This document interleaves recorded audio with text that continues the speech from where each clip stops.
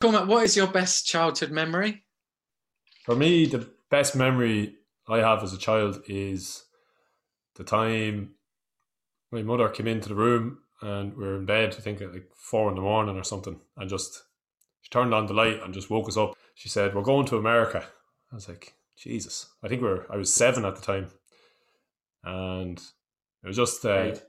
8, was it? Yeah. Yeah, so it was 8 at the time. I just remember that excitement of going to America. Like at that age, I don't even know if I'd been anywhere before that. Maybe England. And it was for like 3 weeks. I didn't believe her at the start, but I just remember that excitement, feeling like this was another world I was going to, because you'd see America in the movies and stuff like that, and it was just a pure excitement. And it was like a couple of weeks coming up to Christmas, but it was like the best Christmas ever, I suppose. And yeah, I just remember that as being such a good memory. And I think because I was maybe escaping this world that I found myself in and going to a new world, was just, for me, that was kind of magic, I suppose, in many ways. So yeah, and the trip itself was amazing. It seemed like we were there for 3 months, not just 3 years, or not just 3 weeks. Yeah, so that was my best memory, I think. So hopefully I've got this right. In December 2020, you wrote a vision for Ireland's education 2030. I found this piece really enlightening and insightful, and would love you to share some of those insights into why and how our schools are failing our young people. Yeah, so I wrote that article. Basically, for years I was thinking about how the education system doesn't help us become who we truly are, or learn about ourselves at all, really, as individuals. And looking at it from the perspective of my own life, I actually did well in school, and like kind of suited me because I was good at those subjects like maths, these type subjects, and business and physics or whatever it was, things with logical answers, because I was quite logical thinking. So someone said to me before, it's like, it's funny how you're the one that's thinking there needs to be change when you actually did quite well in school and found it quite easy. But where I struggled was after leaving secondary school, I lost my identity almost. I didn't know who I was. So when I went to college, none of my friends came with me. They went to different places. And I remember talking to people, like even girls or new people I was meeting, and they'd like kind of ask you about yourself. And I was like, I didn't really know what I liked. I didn't really know what I was passionate about. I didn't have too many opinions on things, because I'd always, up to that point, just kind of went with the opinion of the crowd. And, you know, I say watched football because all the lads watch football, but I never actually stopped to think, do I like watching football, or why do I do the things I do? It was more just fitting into the group, because I always just wanted to be, I think a lot of people have that drive. As humans, we have that drive to be part of the group, and I just want to be part of it. And I had plenty of friends, which was fine, but when I went away, I still made new friends, but I just didn't know who I was. So I think that was for me the struggle, and I struggled with my confidence as well. So for me, I thought we need to teach young people how to love themselves, let them discover who they are, like what they like to do, their values, what they want to do with their future, instead of just listening to what everyone else is saying, like I kind of did. Like I followed a career into IT, thinking that's what I wanted to do because I was good at those subjects, but never really having the space to question, is this really what I want to do? Or am I just doing it because everyone else says it's a good job, or that's where I'll be successful, or that's where I'll make money?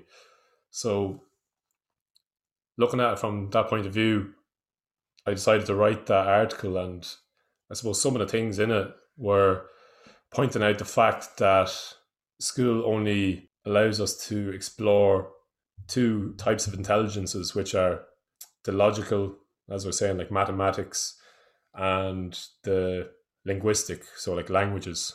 There's like 7 different types of intelligences that are laid out, and school only attributes for about 2 of them. That's one thing. And then another big thing is that fear of failure that is instilled in us throughout school. We are instilled with this fear of failing a test, as if failing is something to be avoided. Whereas in real life, that doesn't serve you very well, because if you want to do anything, like set up a business, become a musician, you know, do a triathlon, try a sport, you're going to fail along the way. And it shouldn't be seen as something that's wrong. It should be seen as a necessary step to growth. So like failure is only learning. And I feel like school makes us fear failure, and it gives us grades. Like we're graded like machinery rather than, you know, seen as a whole individual. It's like you get an F or an E or a D, and you're now labeled as a D student or an F student, or even labeled as an A student. But that's not who you are. That's just a label that we put on young people at such an early age that they start to believe these limitations. So if I believe I'm like a D or a C student, I don't believe that I'm capable of what the A students are capable of, even though we're being judged on such a small piece of intelligence, which is like memory, really. And there's no real insight into who you really are at the core and discovering about yourself. And another thing, like even getting up and speaking in public, like we don't even speak in school, rarely. Like you sit in class and you listen to the teacher. He tells you what's right and what's wrong. Listen to these books where a lot of the stuff is still up for debate, but it's assumed as fact. You can't question the books. There's no room for critical thinking. So we're just told this is the way it is.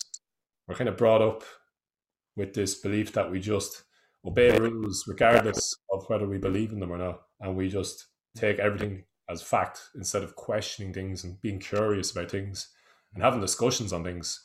And I think that's what the young people of the future are going to need. They're going to need to question our leaders of today. They're going to need to question the societies we live in, the way we do things.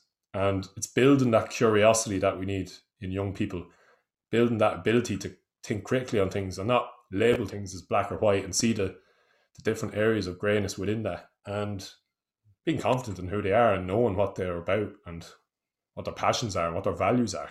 Like I never heard of values until I left school. So I didn't know what was important to me. So they're just some of the things. It's the article goes into depth a bit more on the different areas. It breaks it down a bit and then has a vision for what we'd like to see as education for the future in Ireland. And Wolf Academy is aiming to start that, get that ball moving. We came up with the concept recently of creating a living cert. So one of the women that works with us, Yvonne Doherty, she came up with this phrase, the living cert. And then another fella, Tom Blade, who works with us as well, he wanted to create a video around that just to promote that idea, because I think it does capture what's needed in schools is something that you can learn to live your life after school. The things you need to learn, like your purpose, how to find your purpose, how to overcome anxiety, how to overcome depression, how to know your values. So that's what we want to create. And it's not about getting rid of the leaving cert. Well, not straight away anyway, because that's not going to fly. But it's just incorporating this other side where we focus on the individual and they can create the person they want to become. Because from chatting with loads of people we've just seen after secondary school, there seems to be that loss of identity. A lot of people have their kind of crisis around 17, 18 because they don't know who they are. They don't know where they're going. School's kind of said, we're getting you ready for life, but you're just not ready. You're lost. And especially in this day and age where everything seems to be collapsing around us, like the climate crisis, you have what's going on at the minute.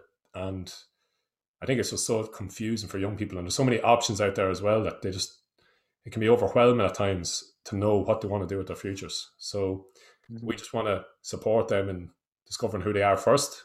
And then when you discover who you are, you can learn to love yourself. And then you can learn to discover what you want to do with your future. Brilliant. It's a brilliant answer. Thanks. I got into the flow there. I'll give you an A+ for that one. Cheers. So after you left school, is that right? You worked in IT. What did you learn about yourself in that environment? And did you see some of the same problems and issues that exist in schools in that work environment? Definitely, that's a great question, because it did reflect that environment in school where you had to conform to this set of rules that restricted your freedom in expressing who you are. So I felt the main thing for me, I felt, was a lack of freedom, because when I was turning up to my IT job, there's almost like certain unwritten rules and expectations of how you present yourself. So I remember my manager asked me before, like on a Monday, like, "Oh, how was your weekend?" And I was just thinking, I am not going to tell her what I got up to at the weekend, because she's just going to be like, "Jesus, you're a bit mad." But so I felt like I had to almost pretend to be this really professional, straight laced guy, like drink like a few drinks at the weekend or whatever was like, accepted or whatever. But as well as that, we had to like clock into work. It was like a time card, so like they knew when you're in work and they knew when you're leaving, and you just felt like being in school again. So it's like you can only leave at 6 o'clock and you have to be there at 9 o'clock.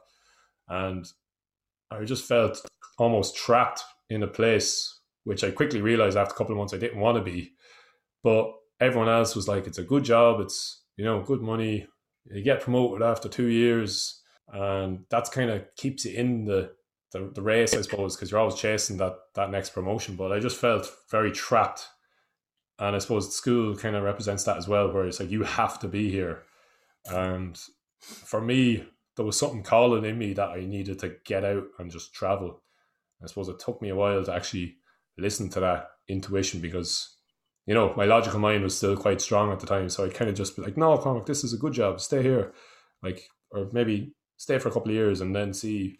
And then I did. After 2 years, I just said I had to quit. Another thing I think how it resembled school was, I felt like it was limiting my potential, because I was working in a big IT company. So I was only a small cog in a much bigger wheel. And none of my ideas would really be listened to in terms of, maybe we should do things this way. Or, when you're just there for a specific role, which is quite repetitive, and it got very boring after a while. Like some of my biggest struggles in work was trying to stay awake or trying to look busy, because I was so bored. So I think for me, that kind of resembled school, where I think we kind of we're sitting in classrooms for 8 hours a day and we're just bored and trying to stay awake, and we're just not touching into that potential that we have to, express ourselves, or even what we're doing now, like speaking on a podcast. Like I get to express ideas. Like I felt I could never do that in that work environment or in school. So it's really freeing to be able to do that in what we do now. Yeah, creativity, just non-existent in those environments. Fantastic. So the next thing was, I forgot this right, but you set up a pizza Sunday club helping homeless people in Dublin. Can you tell me a bit about that experience, and maybe a story that captures the darkness of being homeless, and a story of that and the humour and joy that people can have despite the difficulty of the situation? I don't know if that resonates as a question, but yeah, definitely. So that started when, as I said, I didn't find fulfillment in that job in IT, but I was still going to work every day in Dublin City, and I was passing this man on the street every day. And I remember looking at him one day and just being like, why does that man have nothing and I have everything? Like, I had this job and money and a nice apartment, and I was wearing a nice suit, and I felt I wasn't fulfilled, but like on the surface, I had all this stuff and amazing people in my life. But this man had nothing, and I just thought, how is that fair? And I was like, someone should help him. I was like, the government should do something. And then I just thought, well, Cormac, why can't you do something to help this one man? You have money, you have ideas, you have time, like you can do something. So I was coming up to Christmas, and myself and my friend Martin Connolly decided to skip at 12 pubs at Christmas and spend the money we would have spent in the pub on buying pizzas instead. And we went around Dublin City for that day and just sat down with people on the street and chatted with them and offered them pizza and listened to their stories and just tried to see if there was any way we could help them. And we realised that just by sitting there and listening to their stories, that they appreciated that so much, that someone actually cared enough to take the time to stop. And it was such an amazing experience for us as well, because they were so honest with their stories. Like, they didn't, like I was saying about in work, where I felt I had to pretend to be this straight-laced guy. On the streets, there was none of that bullshit. They were just authentic and real. They just tell you the good, the bad. If they were on drugs, they tell you. If they weren't, they say, this is what happened to me. They just shared their stories bare. And I just found that so refreshing coming from that IT world. And then, yeah, we just decided we wanted to do it every week. So we set it up on Grafton Street every week. We set up a table then, and we got a load of people got involved. Like, we got loads of volunteers, and Domino's and Apache Pizza started sponsoring us with pizzas, and we got music down to make it we wanted to create a fun environment and a social environment where we were bringing the two communities together, those who were on the streets and those who weren't, because we felt there was a separation there and wanted to create that community.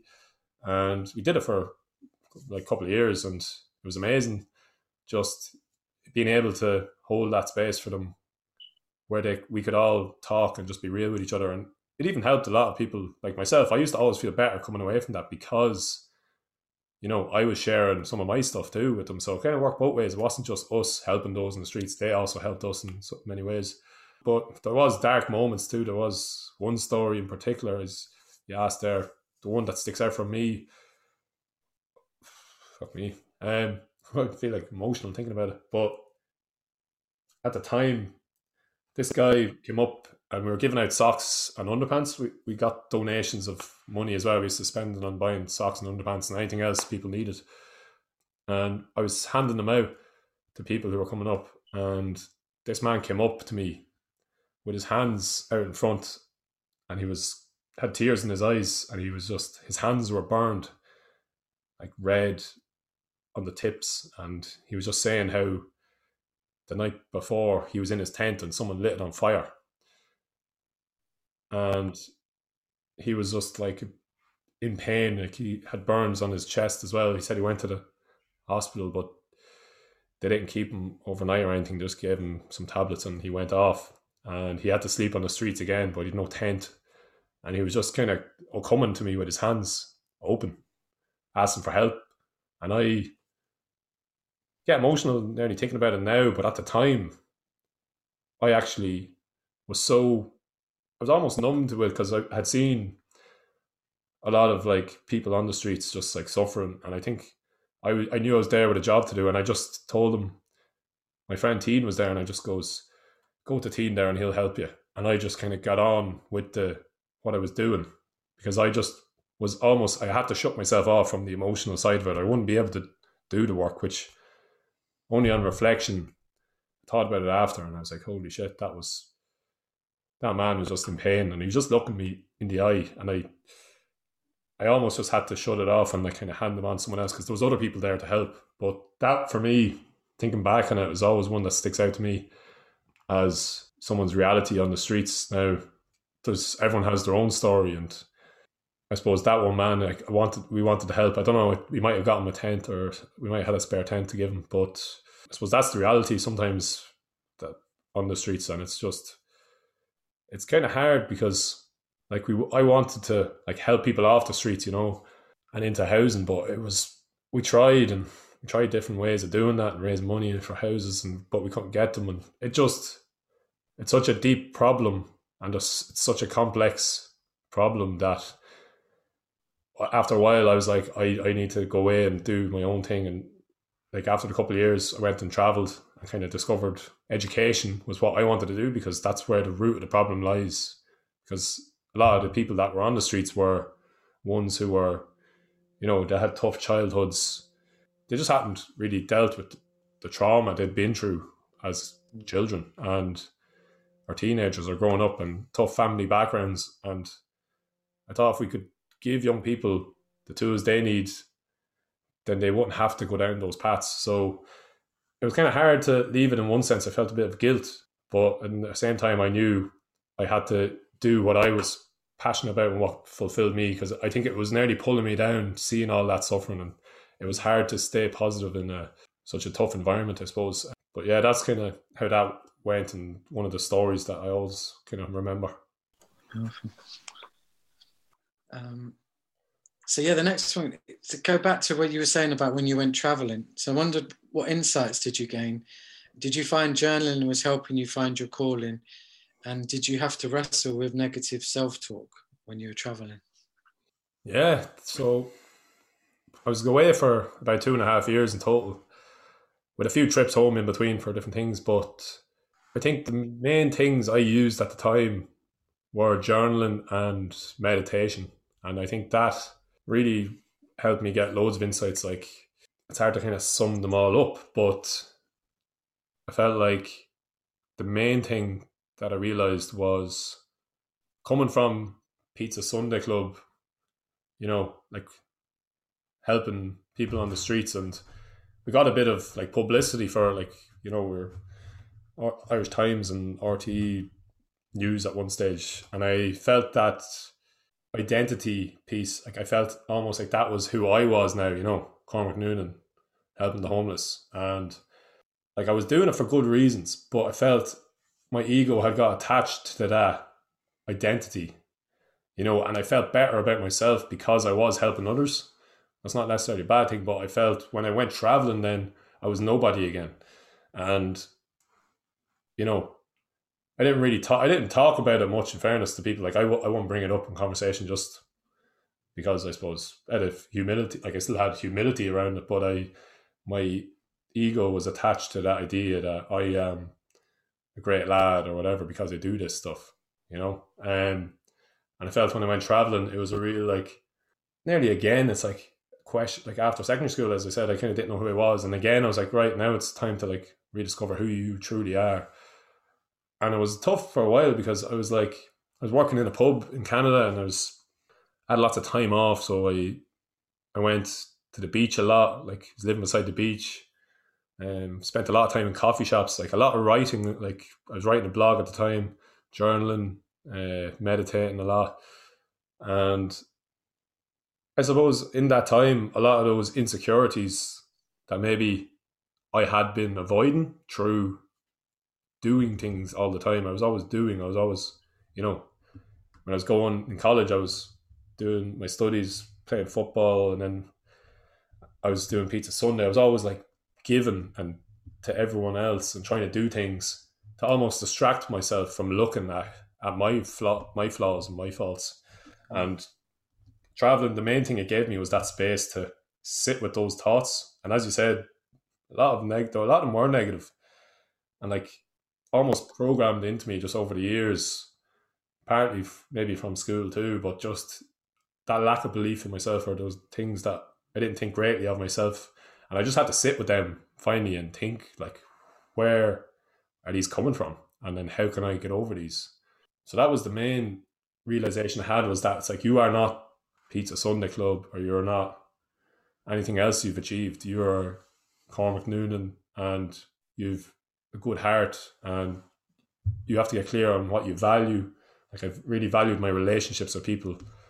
I did value helping others. I did value learning, like, about things. And I suppose for me, it was just getting rid of that ego and just remembering who I am at the core, and learning again to love myself, which is a journey I'm still on today. Like, there's stuff coming up for me today that sometimes I'm like, Jesus Christ, when does this journey end? Like, when do I get to that place where I am, I just fully love myself, and I don't know if there's ever a place you get to. I think it's, for me, like, this journey I'm going on in life is just learning to love every piece of myself as I go through it, even the dark bits. And I suppose it's embracing the moments when I'm on the highs of the mountain, it's peaks and troughs. And when I'm on the highs, just embrace those and appreciate those, because they don't last. And you go back down and you have to learn and go through some of your shit. And I'm just realizing over the last couple of years, like, there is the amount of times I thought I was there. It's like, yeah, I'm fully love myself now. And then you come back and you're like, shit, what about this thing? But I think traveling was like what started that for me, and what started that journey of self-love, and realizing that there was a lot of things I had been avoiding for most of my life. And it was by not doing and just being, I was able to start accepting them and working through them. And is there a song that brings back memories from that adventure you went on? Yeah, so myself and my mate Ian, as I mentioned earlier, we were living in Canada together, and we bought a van. So we worked for like a year in pub in the west coast of Canada in Victoria, and I did a bit of construction and stuff as well there just to save up for the van. And then we went on a journey across Canada and down into the States. And it was a dream. One of the dreams I've always had was, I wrote it down actually years before, was to travel around the States with one of my best mates in a van, or some of my mates in the camper van. And it was amazing to actually get to do that. And I think it relates back to what I said earlier about school and work, where I just felt this lack of freedom. And in the van, it was just the opposite. It was like pure freedom. Like Teen still says it to me today. He's like, I still think back to that van and the freedom I felt. Like I've never felt anything like that. Because you are, all your belongings are in that van, and you can go anywhere. You don't have to have any plan. Like we had saved up money in the bank, and we had just a direction. We just said we're going to head east to the east coast of Canada and see what happens. We didn't end up there. We ended up down in Georgia in the southeast of America. So that just shows the unpredictability of the journey. But the one song I remember from that trip was called Renegades, and just can't remember the name of the band now.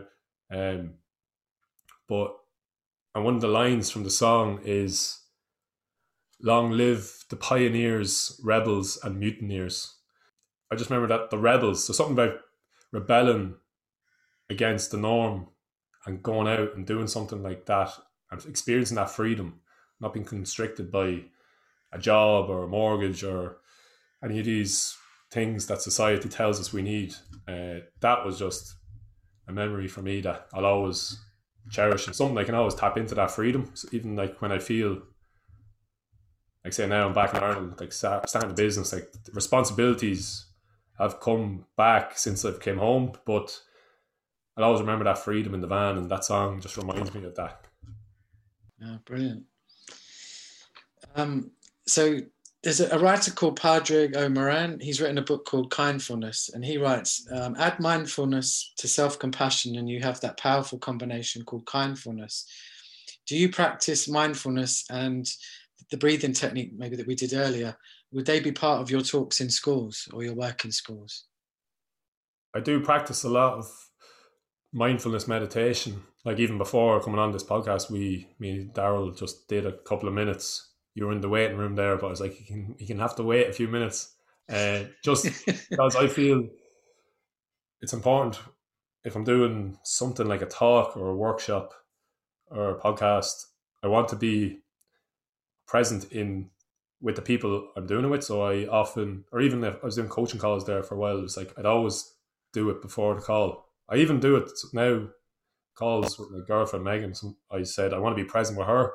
So say I'm doing a load of work and I'm busy, I don't want to just hop on a call and be like half there and half still thinking about what I was just doing. So I'm like, that can be only 2 or 3 minutes and just listen to like a relaxing song and just remind myself, what am I doing now and what do I want to be, who do I want to be present with now? And it makes such a difference, even like 3 minutes. And because I'm just in that moment and I can experience it fully.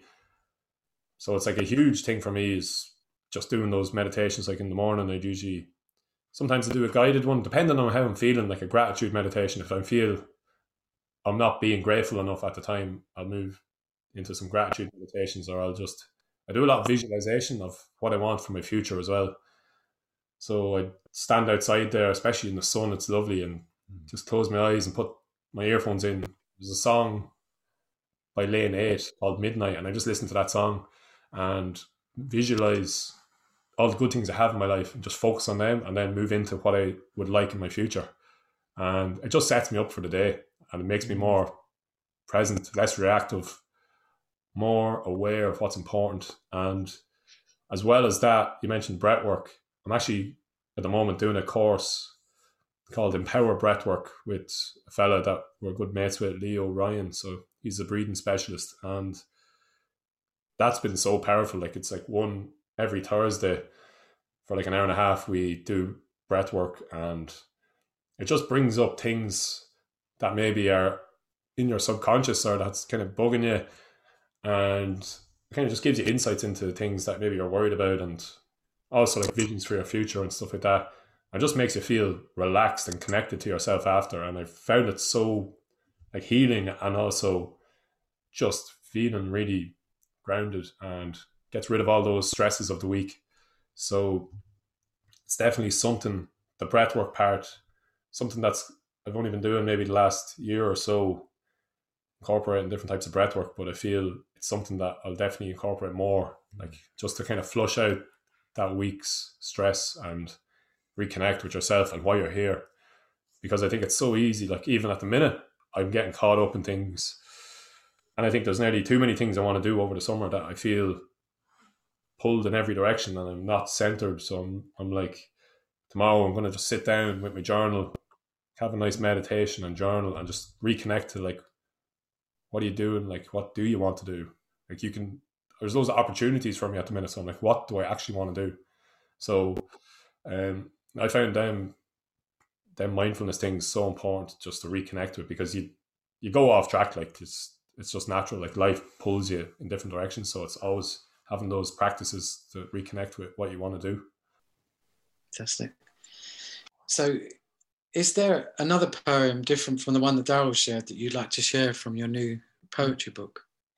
Yeah, so I have a couple of poems in here, and I think this one is good for what we're talking about. It's called The Washing Machine, and kind of represents what I talked about in terms of how before I went traveling and not having that confidence in myself and not really knowing who I was, and then after I came back from traveling, I don't like explaining poems too much, but sometimes I think there's benefit to it. But it was just, I remember coming back from traveling and sitting in the sitting room and hearing the washing machine, and it was just a memory of like, it's like I know that sound so well. I haven't heard it in years, but it was like my home washing machine. So that was kind of what triggered it. So I'll read it now. The washing machine rumbles as it goes round and round.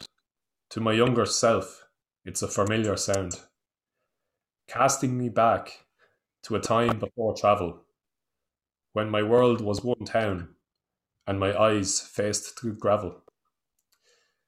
When I couldn't see the sky hidden behind the clouds, when I always asked why, and I couldn't hold my shoulders proud.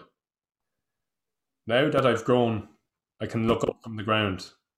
My shoulders stand alone with the inner strength I've found. Through wide and open eyes, I see beauty in the rain. I can now walk a lonely road without any pain. The washing machine still rumbles as it spins round and round, like the world has always done, only now I hear a different sound. Wow, amazing. Brilliant. Cheers. That's good one. It's just amazing how poetry can say things in ways that if you shared what you've been on by just speaking, it wouldn't have the same impact as you sharing that poem. So it's beautiful. Thank you. Yes. Oh, so I work as a support worker with people with learning disabilities, and part of my job, I experience the joy of singing, dancing and laughing a lot with them. What brings you joy? And do you think as adults, we need to be more playful and laugh more? Yeah, it's such a good question. And I was actually just on a call with someone there, and he was asking about the course me and Daryl created last year, Mind Body Transformation. And I was telling him about the lesson on day 3 that I had. I did like the mind section and Daryl did the body. And my day 3 lesson was on joy and like what joy is to me. And I feel like joy is the happiness you feel when you're fully present in the moment. And I got people that were doing the course, I got them to do an exercise, was to write down 20 things that bring them joy. And so many people said to me after the course, it was like 21 lessons, said that was one of their favorite exercises because they never really took the time to sit down and think, what does actually bring me joy? Because sometimes we just wait for these moments to happen, but it's like when you actually know what brings you joy, like just go do those things. So for me, like stuff like reading, writing, listening to music, meeting with my friends, going on a hike, going sea swimming. I have a van now again, so going off in the van with my girlfriend, just not having any plan, watching sunsets. Like, they're all simple things. Even just sitting with a cup of coffee and sitting in the coffee shop and looking around and just drinking the coffee. So they're just a lot of simple things I love to do. But even saying it now, I'm like, I'm not doing a lot of them things at the minute because, you know, I've just been going with life. Has got a lot of things coming up at the same time, and it's just a reminder myself I need to take the time to do those things that bring me joy, or else I won't be any good to anyone else. I won't be able to help people as much if I'm not in that place. Because just recently, in one of the breathwork sessions, Leo said something to me about, it kind of came up for me that I'm not filling up my cup. You know the way to say you need to fill your cup up so you can fill others up. I was kind of filling it up a little bit and then pouring it out to other people. And I think Leo said it after. He's like, you should overflow your cup. Fill it up so much with so much joy and love that you feel unbelievable, and then it will overspill into other people's lives. Instead of just saying, oh, I'll take the time to, you know, I'll take one day off and go back and do a load of work just to keep myself sane. It's like, well, fill yourself up fully, and then your joy will spread to other people, because you want to help others when you're in that state, you know. You're not, nothing feels like a chore. You're just like buzzing. So that's what I have to work on, is doing more things for myself and not thinking it's selfish to just focus on myself, because it's actually going to help more people in the long run, and I'll enjoy my life. Because if I'm not enjoying it, then I can't really help people in the way I want to help them. Yeah, great. So Sister Helen Prijon, she's the author of a book which became a film, Dead Man Walking, said about her work with death row inmates, the best gift we ever give each other is our presence. And we all along for that people's undivided attention to be present to us. Husbands and wives want it, children want it from their parents, students want it from their teachers. Presence, to be able to be present. It has so taught me that over these years, because you've got a cement floor, you've got bars, you've got the two of you, and you learn to flow with the conversation and be present, let the time be filled. You're not living in this anticipatory thing of, oh, well, I've got 1 more hour, we're going to be here 2 hours. You're just like a boat. You get on a current and you go with the conversation. It's taught me a lot about presence and living in the present moment. So she also said that the opposite of that is to be with someone and not present. Say, for example, that they're on their phone, they're with you, but they're texting on their phone. And I kind of wondered if you had any reflections on what she said and on the mobile phone thing. Yeah, that's such a brilliant quote. Or to be present with someone is the best gift you can give them. And I would completely agree with it. And I'm not saying I'm perfect, but I strive for presence, like with people. Like, as I said, meditate before the phone call. And I feel like today we're just getting worse at being present. I think a lot, like you hear a lot, like technology has lots of benefits, obviously, but it has taken away that ability to be present, because we're so reactive to notifications, to emails, messages, and we're addicted to that dopamine hit of who's texting me, even when we're in the presence of one of our friends. Like, I notice now, if you go to a coffee shop or even in the pub or whatever, wherever I am, like, a lot of people just have their phone sitting on the table, and you're like, so you're basically saying to me that if that rings, I'm going to pick it up and I'm not going to listen to what you're saying. Like, this has my attention more than you. And like, whenever I go places to meet people, I just keep the phone in the pocket. And if it rings, I might check, because it could be important, but I'm not fucking on it checking messages and like checking my Instagram. Like, and I feel we just have lost that ability to be present. And I notice, like, I get on like so well with people, like certain friends I have, like Robbie and Steph McDonald, and two of them, like we'd be really close mates with. And I just remember, yeah, we're like, they're kind of like part of our family almost, like the 4 brothers and them 2 lads.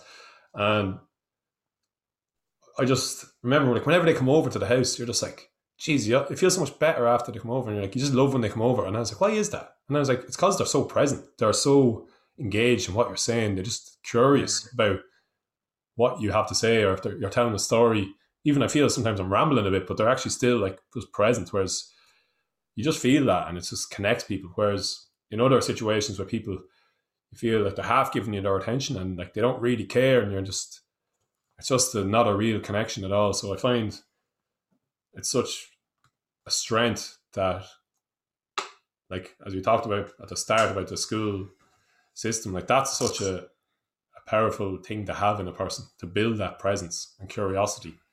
And it's just such an amazing thing to experience. And that's where those real friendships and real bonds are built, in those moments where you're fully present. And as society, we have kind of gone off thinking that the phone is like almost holds our presence more than the people in our lives. And I feel like we do need to take note of that, of how powerful it is, first of all, because sometimes I get it, I still get addicted to it at times. Like I delete my Instagram sometimes because it's too addictive. And I know that I'm not powerful enough to stop those chemicals in the brain. And I just feel better when I'm off it. And you can still get the balance, but when you're with people, like just in their presence, just keep the phone off the table kind of thing. That's my view of it. And it's helped my relationships a lot. It's such a simple thing that's why it's overlooked. Where the juice of life lies is in those moments, and we often just miss them. Yeah, brilliant. So do you think some cultures and countries are better at talking about death? And when you die, is there a song you'd like played and a poem read? Yeah, this is actually something I've been talking about a lot. I'm talking about death a lot recently, but not in a morbid way. I find it's very empowering to think about. This song I used to play reminded me of doing ayahuasca, which for me was like a death experience. But it just reminded me of how fleeting life is, and therefore this day, just embrace it. Like, it's quite cliche maybe, live as if your last day, but I don't really do that. I kind of live as if like you don't know how many you have left, so just make sure you're being true to yourself. For some reason, I always said the song I wanted played at my funeral was The Parting Glass. Like, it's a drinking song by Liam Clancy, and I used to just love it. I like singing it myself, and I just think the lyrics are great because it's kind of saying, celebrate my life, to all the comrades that I've met. It's kind of like looking back as like a celebration, and saying, don't mourn my life, celebrate it, and drink together in my memory. What's wrong with our culture, in the Western culture, we like try to avoid death at all costs and keep people alive for as long as possible, and as if death is something that should be really feared. And it doesn't matter if you can't even think anymore, but you should just keep people alive. Whereas in other cultures, they see death as just a passing into the next life. Say in Mexico, they think if you keep telling stories about people, they don't die until you stop telling the stories. And I think that's a nicer way of looking at it, is like people are passing into the next life, celebrate their life and remember who they were and tell stories about them and embrace death as a part of life, and don't fear it. Just accept that it's going to happen, because as soon as you accept it, you can really live, because you're not afraid of it anymore. You're not just trying to survive. You're here to live and thrive.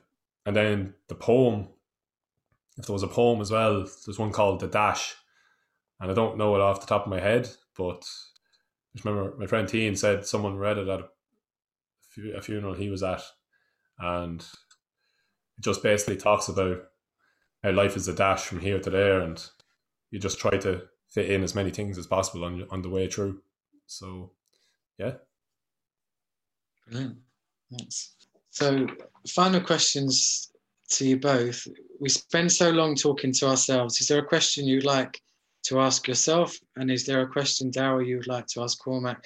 And Cormac, you would like to ask Daryl? Do I get to talk now? Hello. Cormac in the floor. I'll let Cormac ask me first now. Oh, you can ask me. Yeah. So myself and Cormac were talking last week actually, and Cormac said something to me about how the two of us, obviously we fell out for and like for different reasons as we were growing up. It was never like for too long we'd fall out and we'd be friends again. And basically when I started acting out, when I started drinking a lot and causing a lot of trouble at home, we obviously bumped heads then. I was a bit of an asshole older brother, even when I was younger at times. Looking back now, I had resentments because I wasn't getting the attention. You know, I had 3 younger brothers. So I know that now, but at the time, I didn't know that. Cormac didn't know that. Like, I was just being a fucking cunt, you know, like really bad at times. And Cormac said to me last week, he's like, we probably still have deep down resentments towards each other for different things, you know. I didn't think much of it, and thinking down, I was like, oh, there probably is little things, like, you know, that both of us are holding on to. And so I just thought then, I was like, maybe I'm going to ask Cormac, if there's one thing off the top of your head that I've done to you that you don't understand why, like you still to this day question, why did Daryl do that to me? Fuck.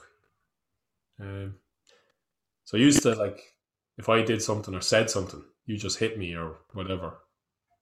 That would be it. I wouldn't react because I was just like, well, if I hit him back, he's just going to hit me back until he wins. You know what I mean?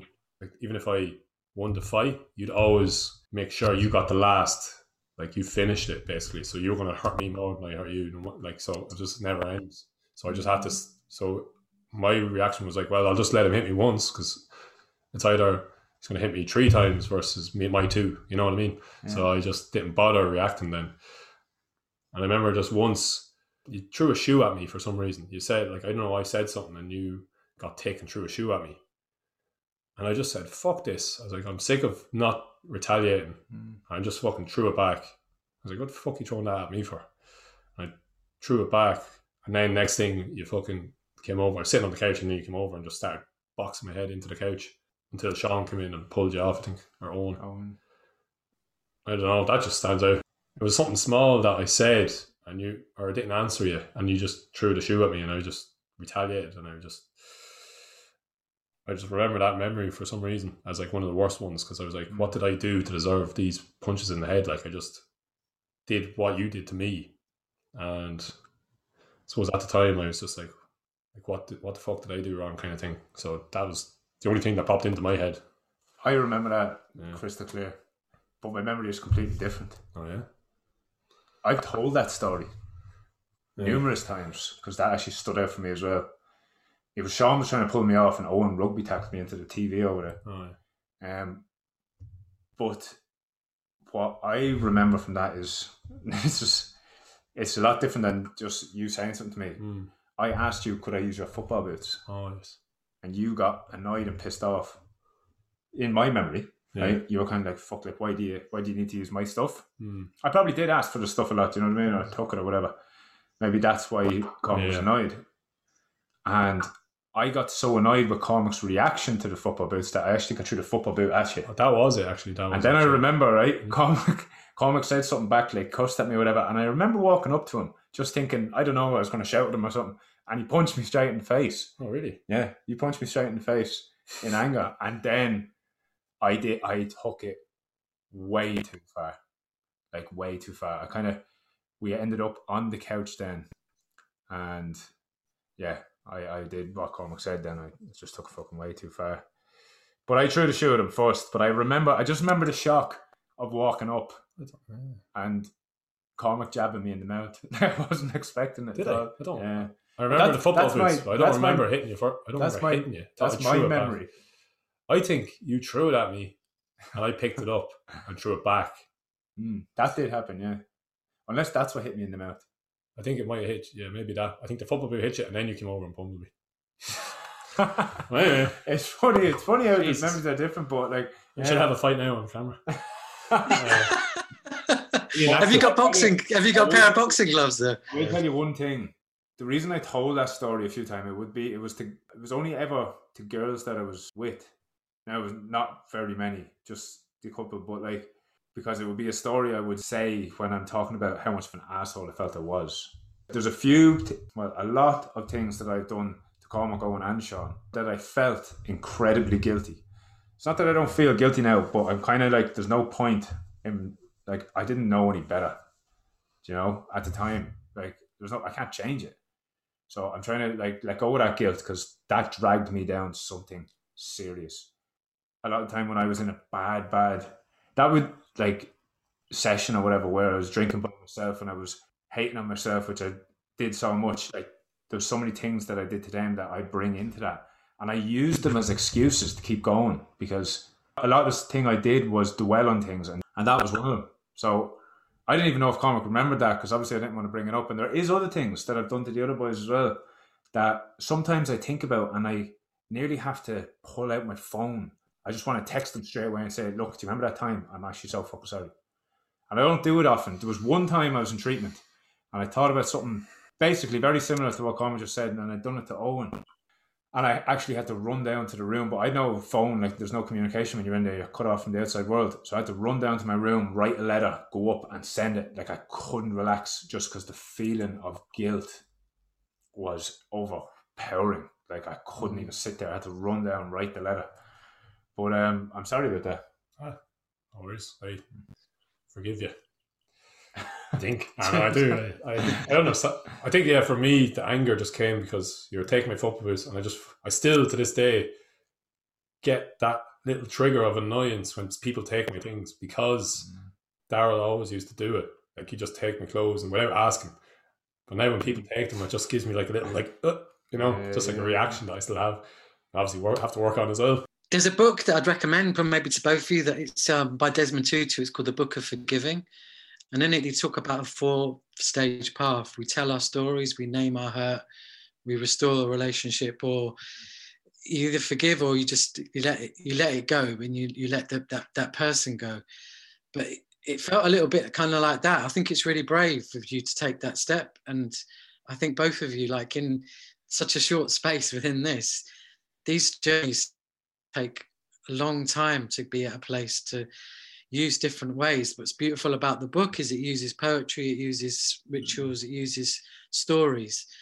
And so that was really something really powerful about you, kind of that as your question, it needed to be shared, and how you were able to, in some ways we hold on to what we have as something that this is our story, this is what is. What's really interesting is that when you both listened to each other, you came up to actually hear, oh, that was, it's like your stories weren't, as you probably both, from what I hear, you both were holding different stories. Yeah. But you were both able to really listen to each other. And because you were able to really listen to each other, when you said you were really sorry and stuff, it was really genuine, it was from the heart. It was a beautiful thing in that short space of time for me to witness, and just hear that it did. I felt there was pain from both of you. Both of you were feeling pain, reliving that. But it says a lot about both of your journeys, that you're at a point where you were able to listen to each other and to hold what you both have been saying. So thank you both for kind of sharing that. Cheers, Charlie. Thanks for asking. I've just got time then. Yeah. That's all right. So we've just got time then for you to ask, for Cormac then to ask Daryl a question. Yeah, so I just want to ask, it's a bit more light-hearted, thank God. So if you were to live and work somewhere else in the world, where would it be and what would you do?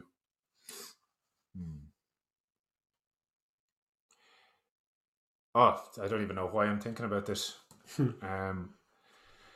It would be in Africa with animals. 100%.